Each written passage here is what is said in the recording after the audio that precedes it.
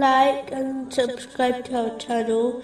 Leave your questions and feedback in the comments section. Enjoy the video.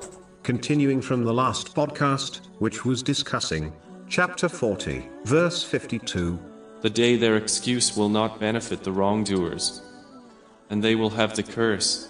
The wrongdoers mentioned in this verse applies to any disobedience to Allah, the Exalted, by failing to fulfill His commands, refrain from His prohibitions, and face destiny with patience. These people may believe they have support from others, but due to their disobedience of Allah, the Exalted, their supporters will eventually become their critics. One only needs to review history to observe this fact. Simply put, the one who pleases people by disobeying Allah, the Exalted, will not be protected by people from the punishment of Allah, the Exalted. The other aspect of doing wrong is mistreating other people. The one who mistreats others will find that justice will be established in the hereafter, even if they escape it during their lives in this world. This justice may well cause the oppressor to be hurled into hell. This has been confirmed in a narration found in Sahih Muslim, number 6579.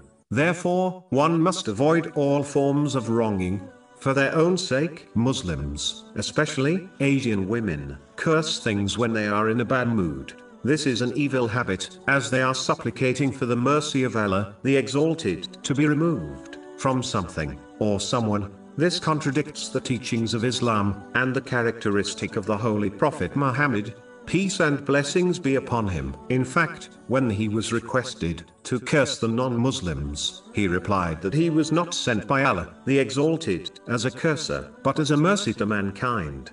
This is confirmed in a narration found in Imam Bukhari's Adab al-Mufrad, number 321. In addition, the one who supplicates for the mercy of Allah, the Exalted, to be removed from others, will most likely have it removed from them, as this contradicts the behavior of a true believer, who must love for others what they love for themselves. According to a narration found in Jami' at-Tirmizi, number 2515,